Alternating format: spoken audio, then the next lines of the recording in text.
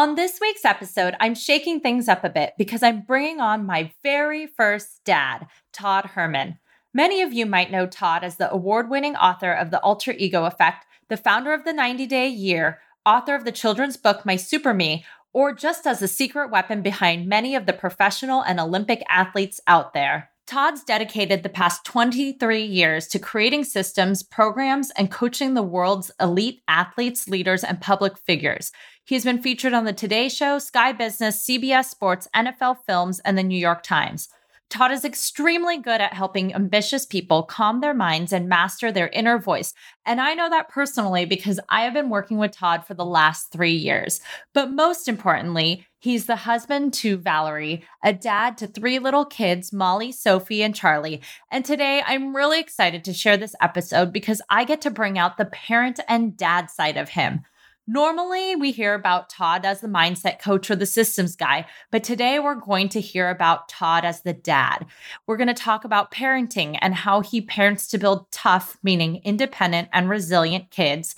We discuss the 4 questions he asks his kids daily, how we can reframe our mindset on how we communicate with our kids about outcomes in order to build more emotionally and mentally centered individuals, and how we as moms can differentiate our identities in order to thrive in our different roles, whether that be as a mom, a wife, a CEO, etc. I could literally listen to this episode over and over and keep pulling out new aha moments, so I hope you enjoy it and learn something new too. Welcome to Mommy's on a Call, your sacred space to laugh, learn, and feel like a real grown-up human for a hot minute. I'm Stephanie Uchima Carney, a mom of 3 under 6, serial entrepreneur, business strategist, and donut connoisseur, just trying to get through the day one cold cup of coffee at a time. I believe that with more intention, a positive mindset, and self-care, it is possible to thrive in motherhood, business, and life. My mission is to uncover the daily rituals, life lessons, real-life tactics, and favorite tools to inspire and empower you, mommy, to get the most out of life every single unpredictable day. So grab your headphones, tell your kids you're on the potty, and tune in weekly for some laughs, knowledge bombs, and plenty of real talk with real moms, and maybe a dad or two. Welcome to the Mommy Pod. Hey mommies, have you left a rating or a review on Apple Podcasts yet? For the month of October and November, I'm running a special little contest. So if you leave me a rating or review on Apple Podcasts and take a screenshot of that review and DM it to me on Instagram at Mommy's on a Call or post it in my free Facebook group, Modern Business Mamas, you can be entered to win a free Erin Condren Petite Planner bundle filled with some of my favorite planners and journals to help you stay accountable and organized for 2021. So head on over to Apple Podcasts, leave a rating or a review, screenshot your review, send it to me or post in the group, and you'll be entered to win. Thank you so much, and I hope you enjoy the episode. Welcome, mommies, back to Mommy's on a Call. I'm super excited because today I'm actually bringing on the very first dad on the show. Todd, do you know you are my first dad? This is kind of a big moment for the show. So I know it's called Mommy's on a Call, but I thought you were the perfect person to bring on for this very subject we're going to go into. I've known you for a few years now, and you've seen me go from 1 kid to 2 kids to 3 kids. And actually, I was pregnant at both of your live events. So I think you've seen me through like every single phase. And I'm a little nervous right now because I feel like I'm in the Wizard of Oz and unveiling what's behind the curtain. Like, what's this secret person behind a lot of the stuff that's gone on in my life? So yeah, welcome, Wizard Todd. Yeah, well, you're placing such a huge expectation that I deliver some sort of massive results or meaningful stuff to everyone. But it's a pleasure. It's fun to get on here and jam with you and hopefully give people some perspective on from a dad side of things. So on that note, what is your biggest dad win of the week? And if you say it was teaching Charlie how to suck a noodle up his nose, the conversation's over. Yeah, Stephanie's referring to the fact that I posted a video of me teaching my son Charlie how to suck a spaghetti noodle up his nose, which I think every good parent should teach their kid to do. No, I'd say biggest win of the week with my kids would be, actually, I'd say my kids noticing the fact that my birthday is actually this week. And you know what little kids are like? They're always asking you for gifts and presents and birthday this and birthday that. And this is the first year that both my daughters, Molly and Sophie, asked me what I wanted for my birthday. And so I just feel like they're progressing now as to like self-aware kids and wanting to do for us what we do for them every week. So that feels like a win. What do you think Charlie will actually give you? Probably a dirty diaper. That's probably what he'll give me. So to give the audience a little bit of context, because that's your favorite word is context, give us a little bit of background about your family structure, number of kids, ages, and the role you and your wife play in parenting. Yeah. So, well, Molly is 7.5. Sophie is 6 and a bit. They're only about 15 and a half months apart from each other. So we had them pretty close together. You know something about that as well. And nothing at all. and then our little guy, Charlie, he is 3.5. He'll be turning 4 in a few months here. But yeah, so he's a couple years behind the girls. And then the kind of roles in the family, well, COVID has definitely changed up some of the role stuff as well. Like Valerie, my wife, has definitely had to shoulder a very heavy load when it comes to the homeschooling that had to happen because we're based in New York City. Right now, we're actually taking refuge up in Canada for a little while because up here schools are open and we get all that nice support. And I got my family up here because I'm originally Canadian. But my wife shoulders a lot of the kind of, I would say, traditional kind of roles that happen inside of a family. And I don't know what it's like inside of your family, but I end up playing the role of fairly solid disciplinarian amongst the kids. So you're the bad cop. Yeah, I can play that one, I guess, the most amongst them. But that's because my cop seems to get through. Now, Valerie says that it's because I've got a deep voice. And she's found all this research to say, like, kids respond to a deeper, more resonant, bass-like voice, which there's probably truth in that. Now, I'm also perceived sometimes as the fun one, too, because I get them to do all the wacky stuff, like all the crazy stuff as well. And that's where I think we could have some maybe interesting conversation around roles. And I think it'd be I know you did this in the bio, but again, my context is, I do mental game stuff. I mean, this is what I do is work with. I started out working with young teenage kids and some of the expertise that I developed is that of roles and helping people to shape their, what I call their performance identity. You know, we use alter egos to do that and whatnot. And one of the things that traps many people is the societal tropes and memes about what it means to be a mom. Like insert the name of role, and then we start acting through these roles very unconsciously. And then it kind of traps us in these experiences of family life, home life, business, whatever, that doesn't serve us at our core. Like that's what I think is very frustrating for a lot of women. And I know my wife and I have these conversations all the time. And I think it's a really challenging thing for really women to have to try to be, from society does this or culture, be perfect in all these different spaces. And it's a challenge. And there's something that's called role conflict. That right. is I wanted to talk actually more about that before we get into it, because I did want to bring that up about like studies that have come out recently from McKinsey about the role of the mom in the workplace and how things are changing. And along with even your study you did on women CEOs versus male CEOs and how they're reacting. But let's step back a moment. And just to give more context, you wrote a book called The Alter Ego Effect, and you have been studying this for years and years and years. To the moms out there who might not know what this is all about, obviously well-versed in it, give us a little bit of a high-level review of what is the alter ego effect and how you came up with this concept.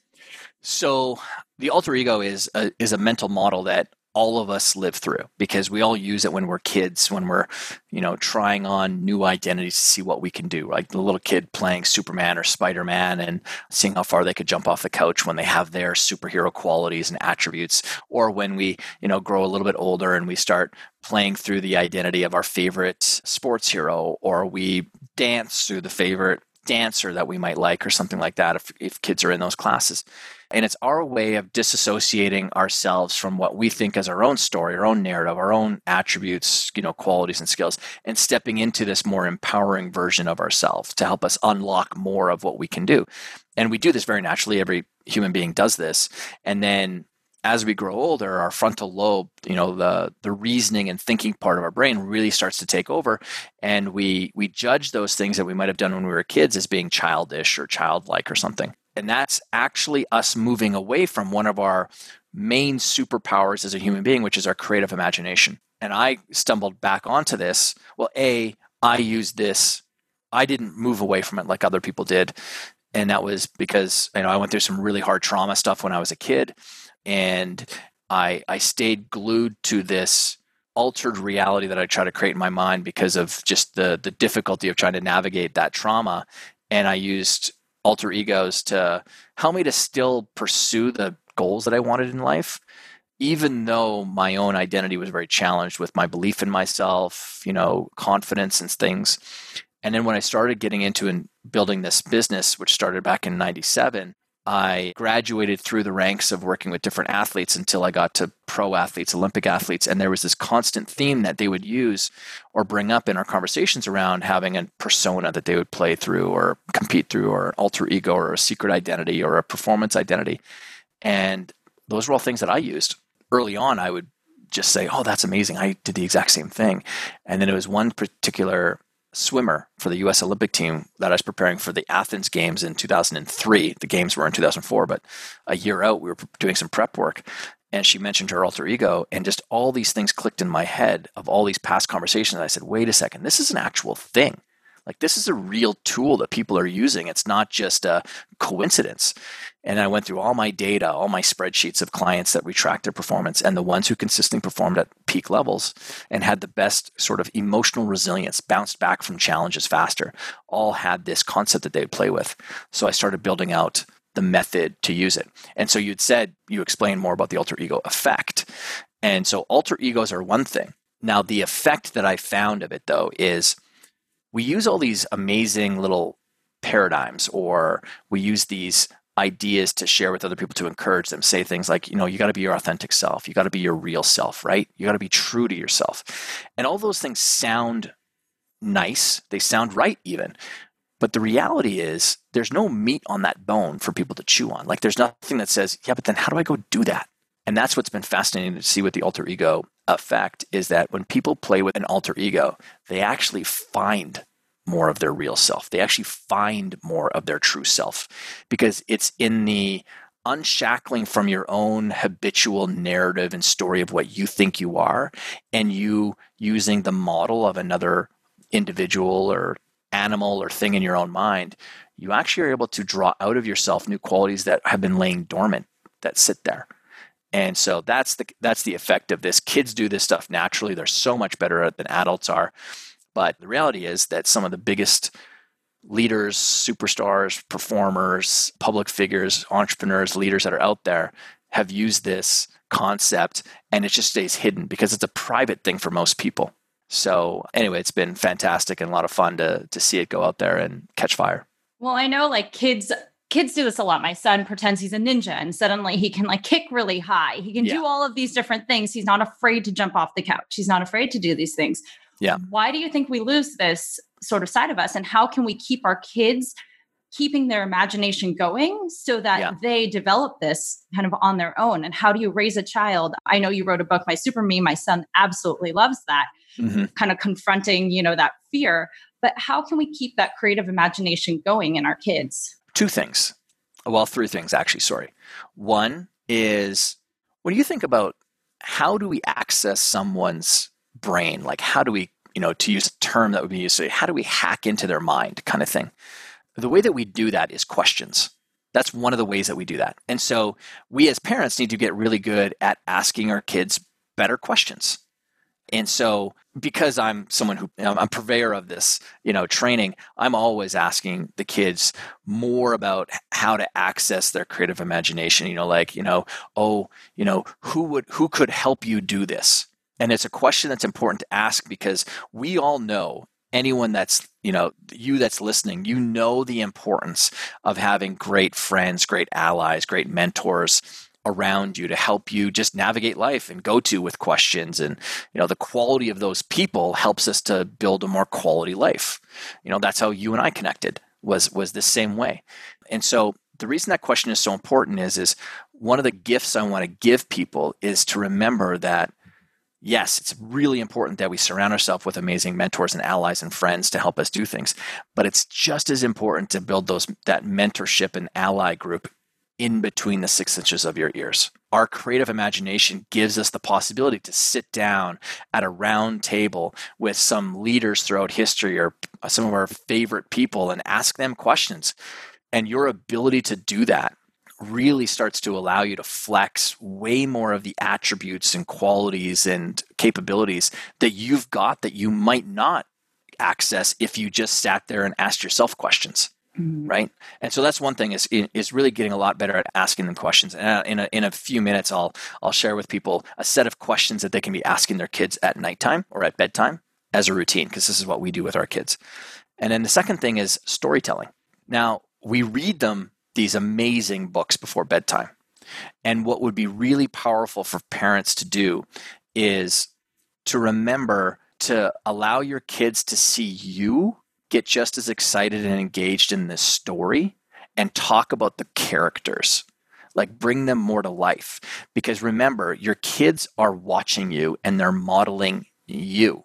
And most of the time, the reason that that we end up losing this, you asked that question, why do we lose this? Well, it's because our frontal lobe allows us to start developing forethought, okay? We can now project into the future with precognition and predict what's going to happen. Young kids don't do that very well. It's actually not a big part of the mental processes. And so this precognition starts to go into power. And what we do is we look at the kid who's 9 years old or 11 years old or 13 or 15 or 17, and we see them and they're just acting differently. They don't play the same games as us anymore. Or, we look at our parents and they're more serious and more logical. And we think that that's the way that we're supposed to be. And so we start acting into these models of what we think the world is about. And yet we're just given really bad models. Interesting. And so I was going to say, I find myself saying a lot to my 5-year-old, don't do that. A 5-year-old wouldn't do that. But what's to say a 5-year-old would or wouldn't? And instead, we're almost like forcing ideals upon them on how we think they should be acting. Yeah, exactly. And I mean, just because we look at it and we go, like, that's such an idiot thing to do. Like, that's why, like, for me, like you were joking about me putting the spaghetti noodle up Charlie's nose, right? And it's like, yes, I joked that I was getting the Parenting of the Year award when I was doing that. But it's about, I want my kids to see that it's okay to still be playful. And the reality is all the people who are out there that can't shove a spaghetti noodle up their nose are really not leading the most fun life. Okay. So that's my frame on the world, whether that's true or not. But it's just so important that's why going back to when you're reading these stories to the kids, because again, stories are another way that we make sense of the world. So when you're a parent and you're getting just as engaged with the story, what you're doing is you're sending them a signal that it's okay. And that it's right. Even mom and dad love these stories. And that's really important. And to, even if they have a favorite show, get engaged with the show too. Like talk about those characters with them too. Like my kids, Paw Patrol is a popular one, and you would know that too. And other parents have got young kids know Paw Patrol, how important that is as a show. And I joke around with them all the time. I'm like, oh, isn't Rubble's the one who wears the police uniform, right? And they're like, no, Dad, that's Chase. And I'm like, okay, yeah. And then Marshall is the one who can swim in the water really well. And they're like, no, that's Zuma, Dad. We've told you a million times, right?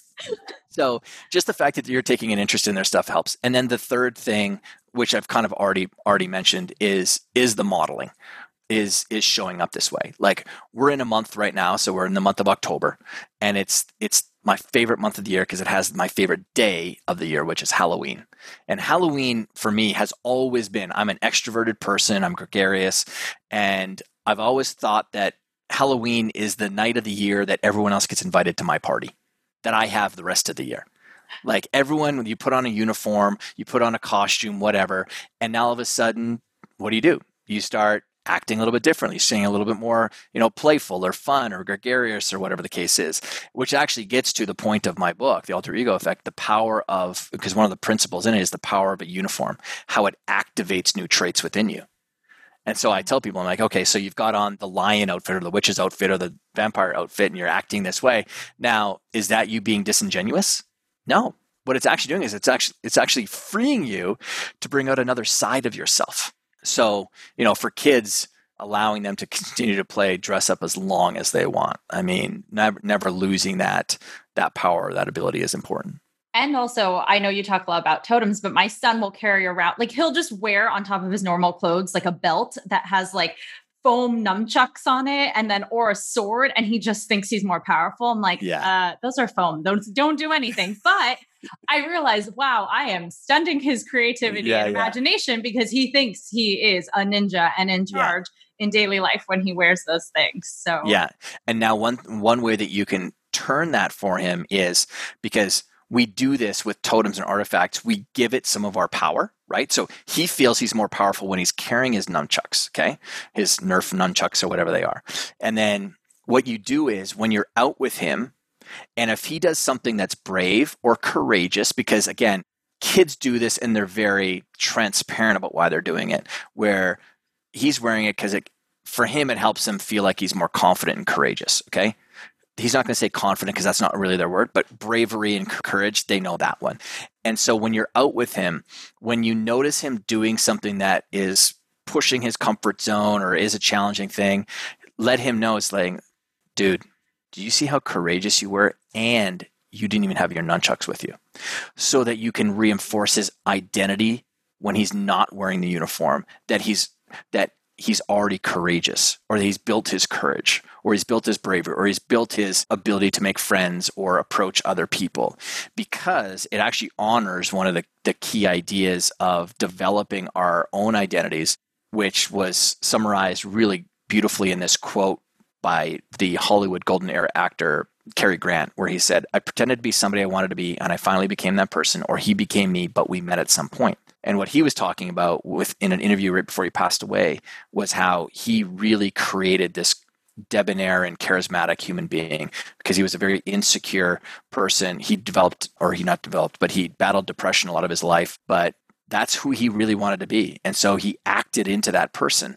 And so because your kids are acting into qualities, they're just trying to develop themselves. They're trying to make a sense of the world. I mean, that's what my kids' book is all about, My Super Me, around how, listen, you're told that the world's too big, it's too loud, it's too this, it's too that, it's scary, it's, your parents tell you that, oh, you can do that when you're older.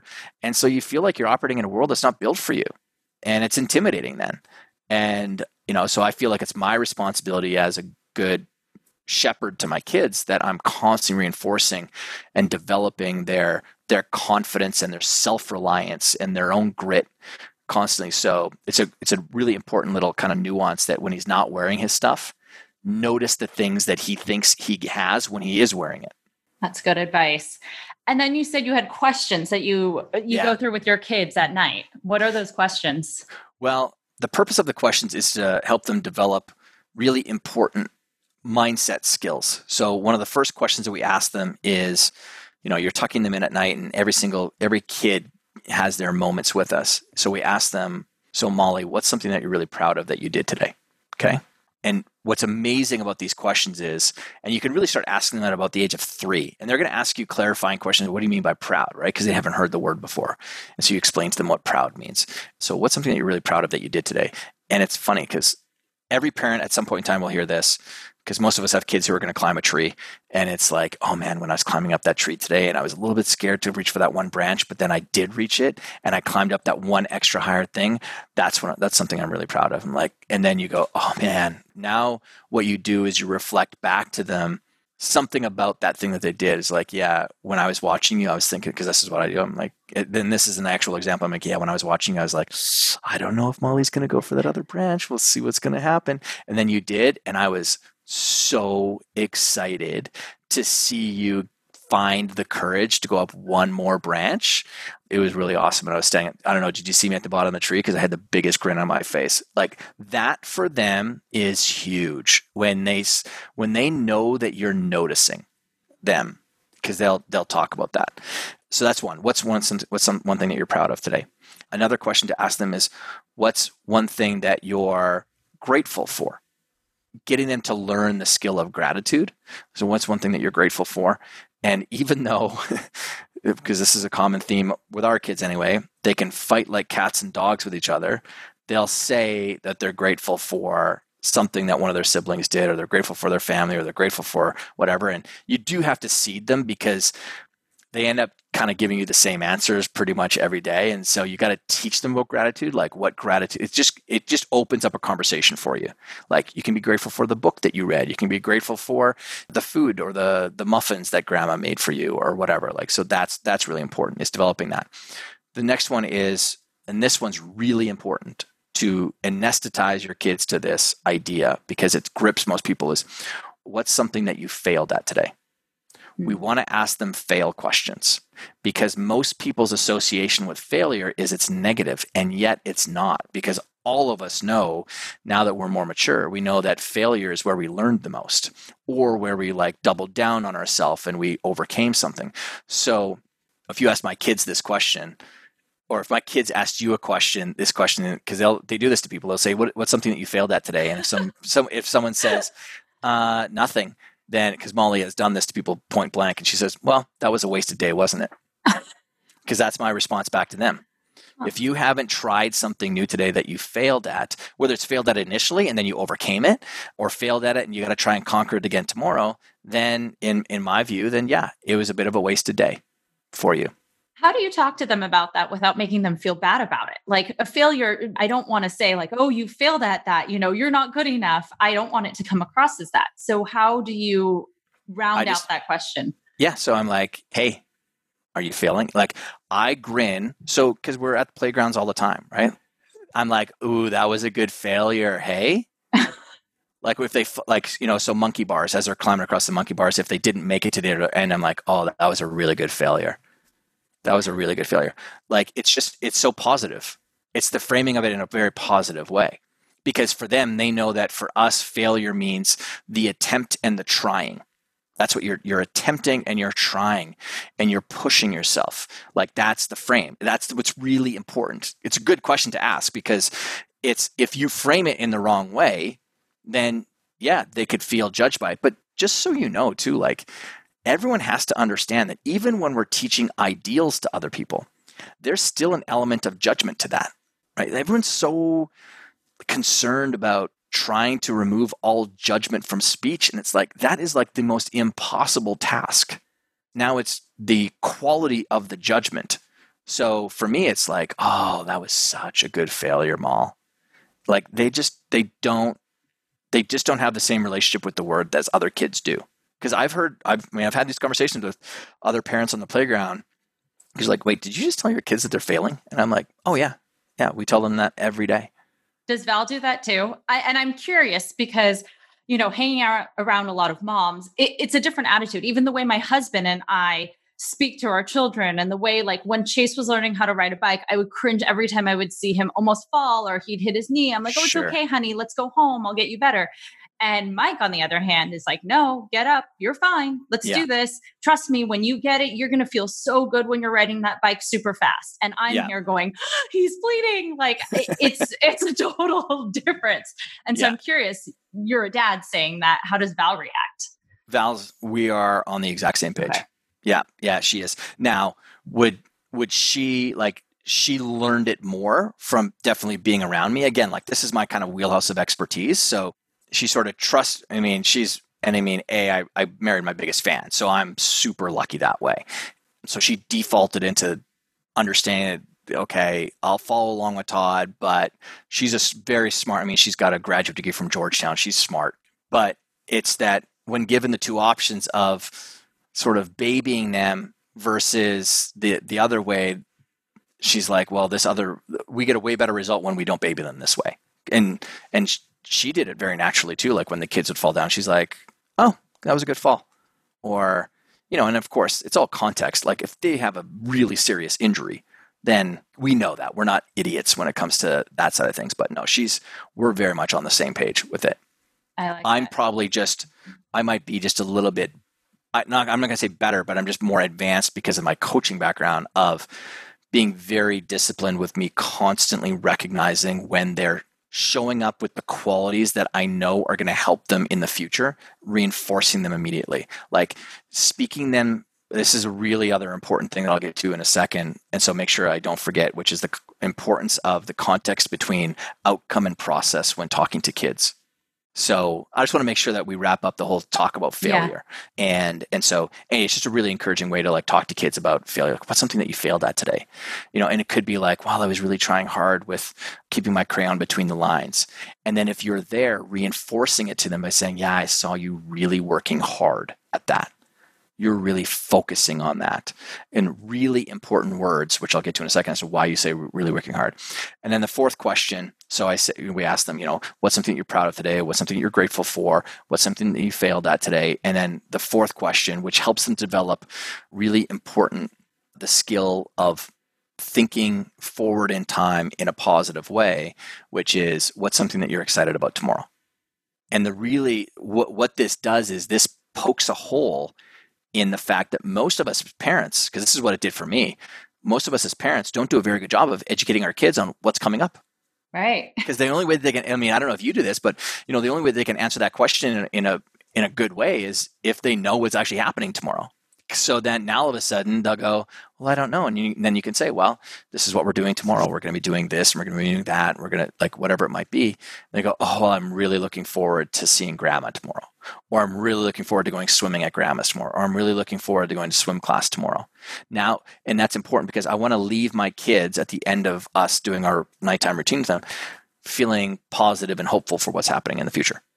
I like that. We do that about like the weekend, like, oh, this weekend, so-and-so's coming, or this weekend we're going here, or even we built a countdown chain for the holidays or something like that. So Chase always asks, how many days till Halloween? And so we'll say, here, let's create this chain so you can practice counting, but also something to look forward to. Yes. And so that just kind of adds in the physical and mental aspect, because a lot of kids might not process, like he still doesn't know the difference between Monday and Friday. He knows Friday's the beginning of a weekend, Monday's the beginning of the week, but that doesn't really physically sink in for him, like looking forward to each day. So we kind of made it more tangible.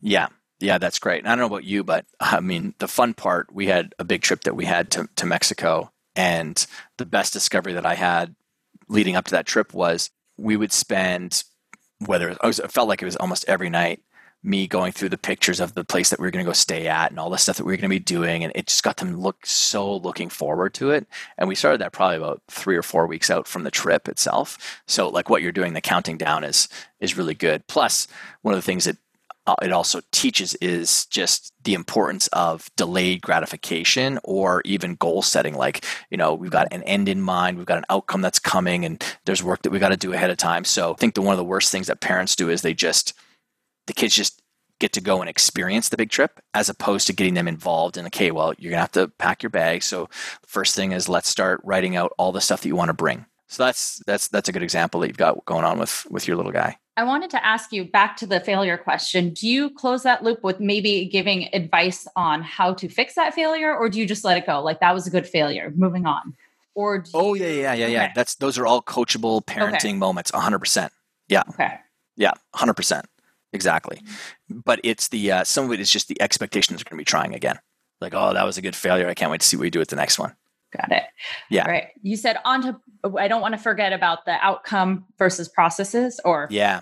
So this came to a big head when I was starting out with working with young athletes, and I'd be around these, sports parents that not every day would the parent be at the game. Okay. And sport is very much an outcome driven language, right?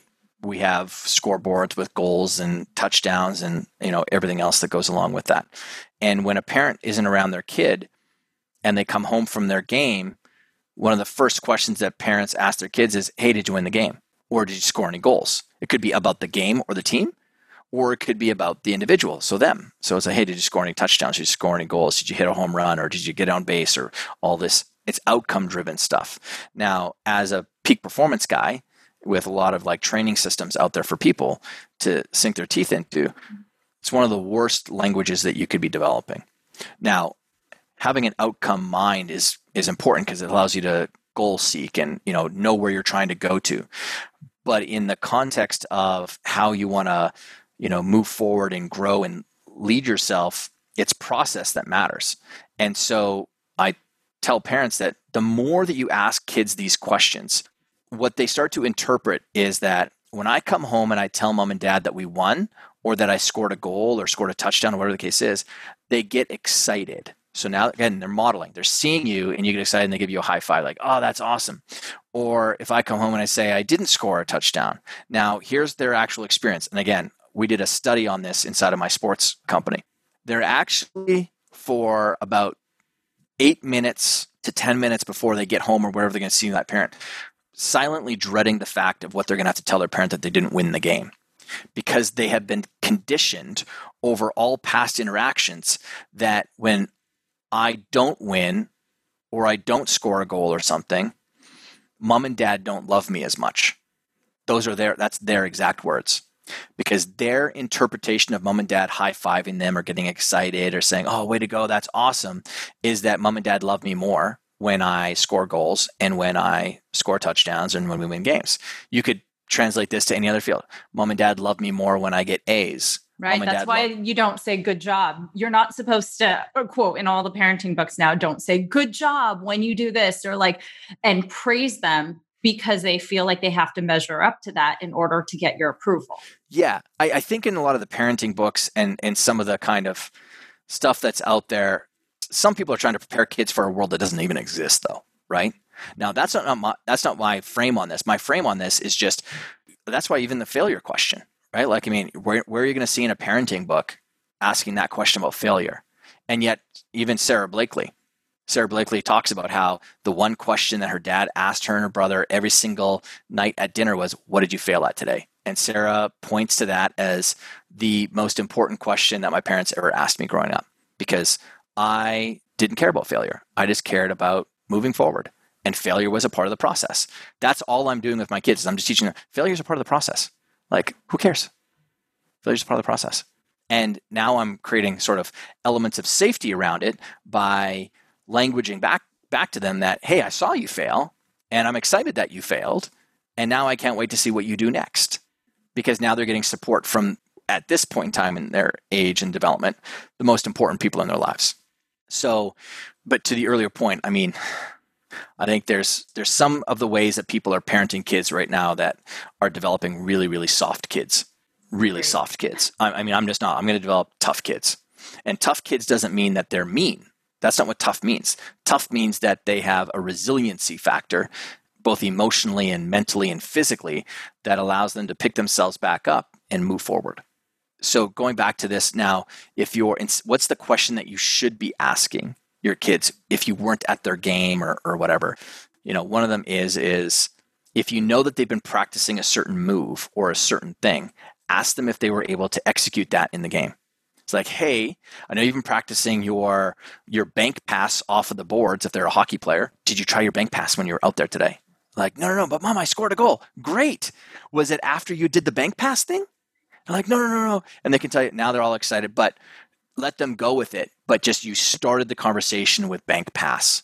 And if they go, yeah, I did, like, whoa, that's amazing that you did that. So process-centered things. And if you're at the game and they scored 2 goals, and the first thing that you do when you see them afterwards isn't, dude, you scored 2 goals, that's amazing. Instead, compliment them on something that they did during the process of scoring the goal. So it's like, Stephanie, when you were out there, I saw you do that one spin move where you put your foot on top of the ball and you spun around that one defender, and it gave you the opportunity to then get the ball on net. Okay? Even then, I haven't even said that you scored the goal yet. Because you did that, it gave you the opportunity to then kick the ball on net. All things that who can control? Stephanie. Right.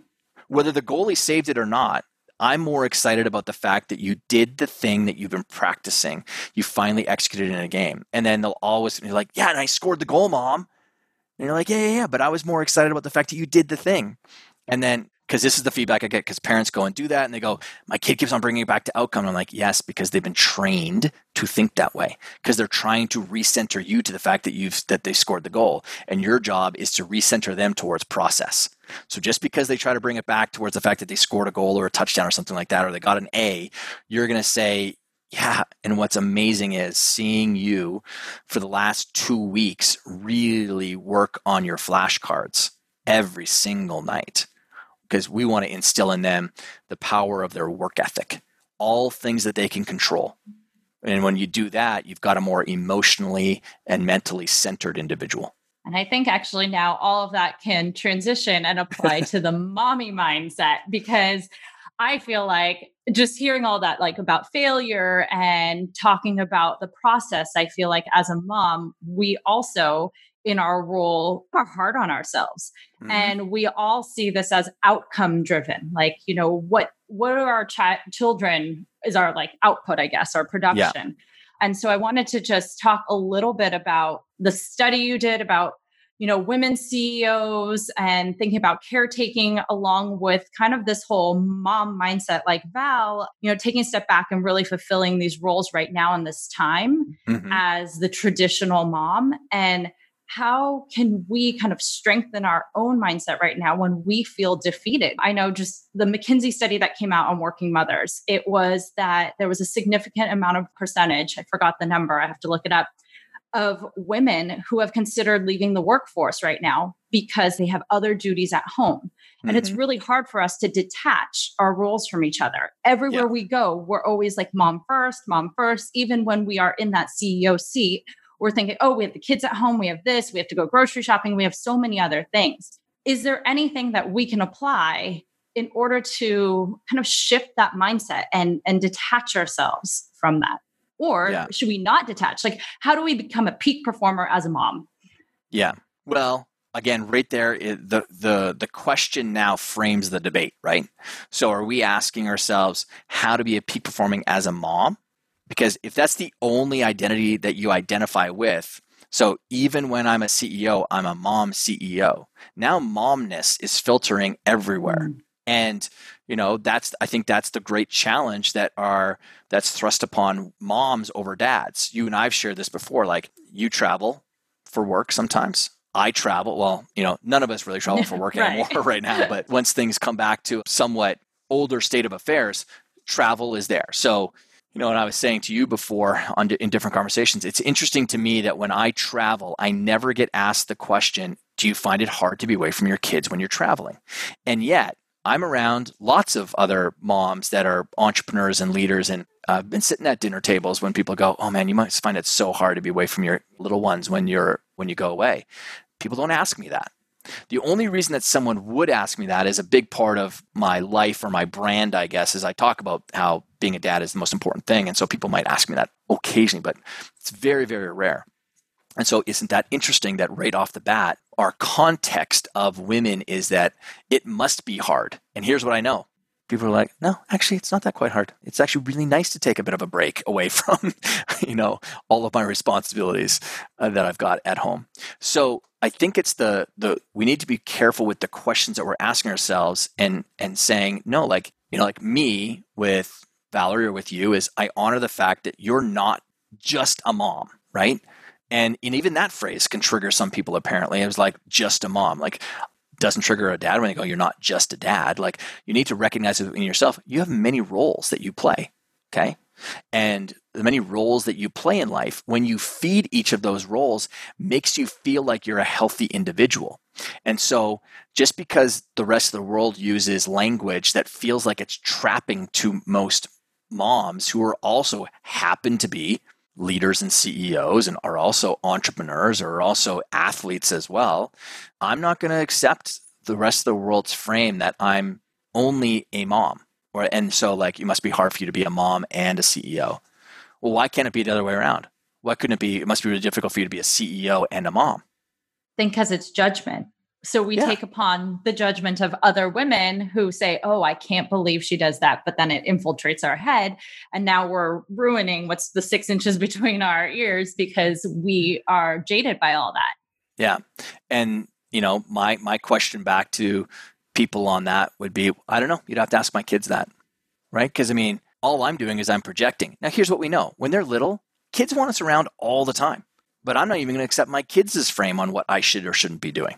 Because it's also really healthy and important for kids to see their parents striving and doing things. I've come across a lot of people who have been extremely ambitious in their careers, weren't the kind of stereotypical parent that is around for every single thing. And yet their kids grew up to be super high functioning individuals, right? And I've met other people who are around for every single moment of their kids' lives, and their kids turned out to be disasters. So I don't know if I'm not projecting on other people. I'm not going to tell you how to live your life, really. I am going to tell you about just the psychological makeup of human beings, and that's understanding that we have roles.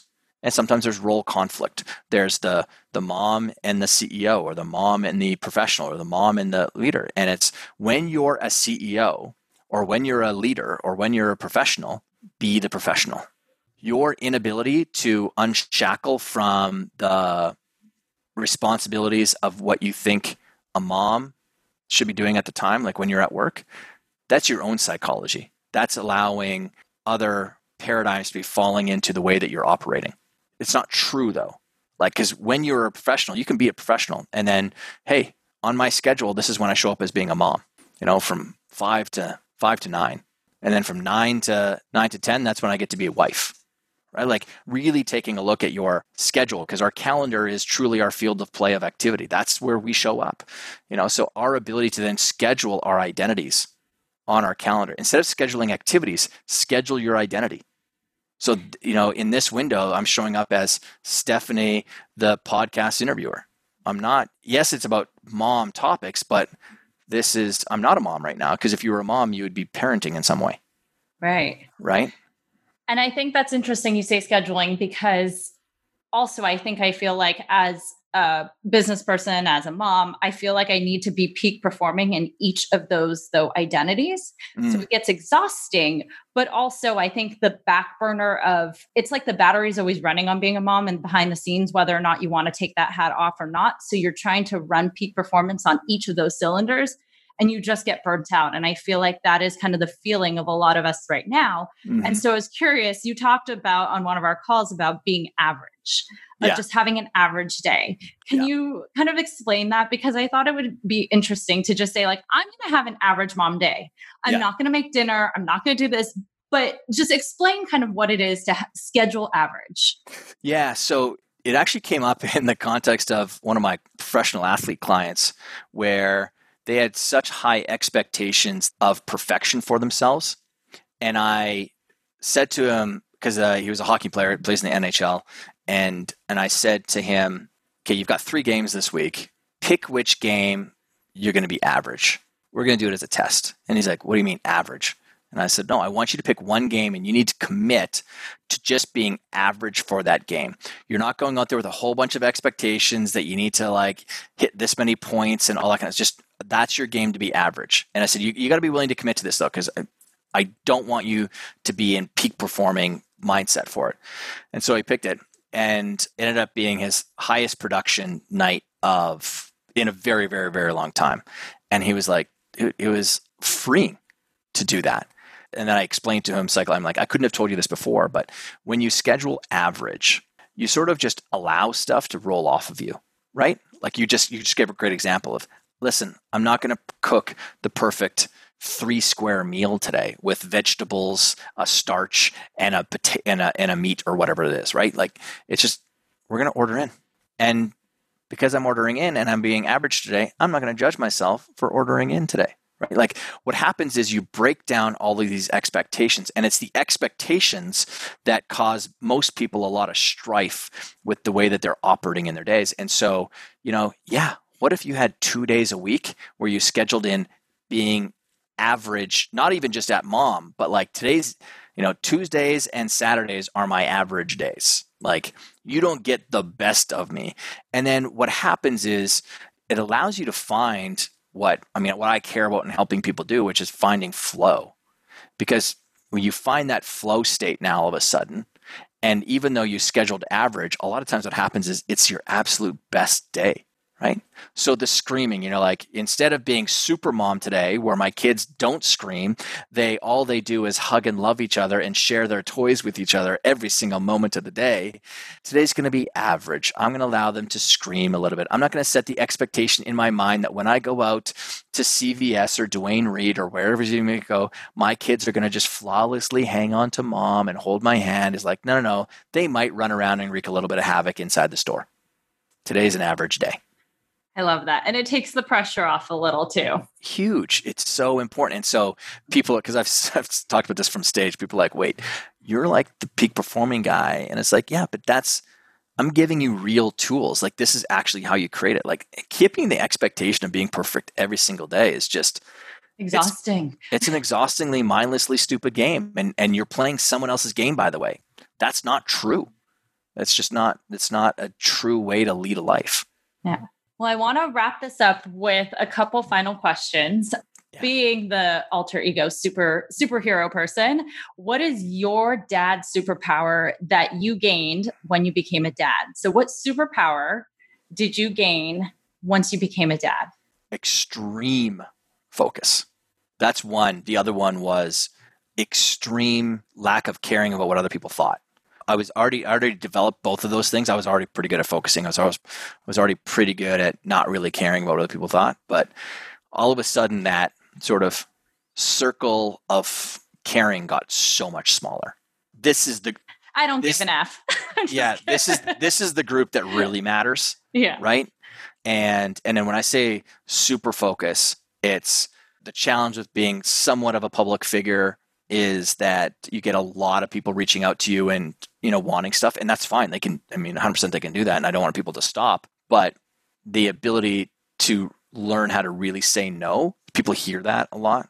But when I had that focus of being, listen, like, this is a major priority of my life, is being a phenomenal dad to my kids. There's a lot of things that can't happen in my life anymore that used to happen that I need to get rid of. And so that super focus helped. And listen, at the end of the day, like, there aren't that many people who are going to make that big of an impact on my life that I should be caring about their opinions whatsoever. So those are two skills that went into super mode for me. I also think for when you were saying about focus, something I learned from you is just about the values and how you align those focus points based on your values. So if they don't fit in that, just helping to create that focus. And then kind of to wrap it up, what would be your number one survival tip right now for moms out there during this time? Number one survival tip. To weather this period. Because it could be the new normal. It could be, we don't know how long. So what would be your survival tip? It's a mindset frame for you. And it's that depending on how you show up now, there's either going to be someone that you meet in 90 days or half a year from now that you're really, really excited to meet, or there's going to be someone that you're going to meet 90 days or, half a year from now that is the same, that didn't get better in some way. And this is a really important frame because chaos and crisis is the fastest way to develop anything, human being, a business, whatever. And so a mentor of mine always said to me, never waste a good crisis. Never waste a good crisis. And so, there's a way that we can all be showing up right now, that by developing that muscle every single day of being hopeful, of being centered when we're around other people, because what's happening around us, most people are very emotionally all over the place. But if you're someone who's very emotionally centered right now, like, that's you developing that habit, that sinew sits on your muscle now. And then the version of you that shows up 90 days or half a year from now is a very, very transformed individual. Because there's going to be a lot of people who come out of this that are unfortunately not going to they will have wasted this good crisis. So I call this, I call it feeding your future you.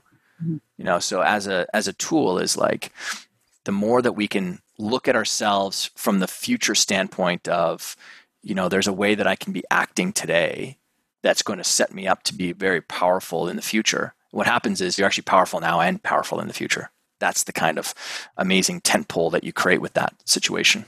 Well, thank you. So where can we find you?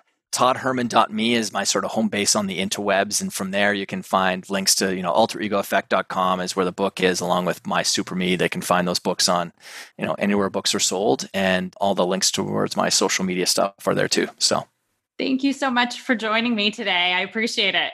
Thanks, Carney. Thank you so much for listening to this episode of Mommy's on a Call. Your support means the absolute world to me. You can find the show notes for this episode and other goodies over at mommysonacall.com. And if you enjoyed this episode or have gotten value from the podcast, I would be so grateful if you could head on over to Apple Podcasts and leave a rating and review so that we can reach and empower more moms all over the world together. Thank you so much again, Mommy Pod, and I will see you here next time.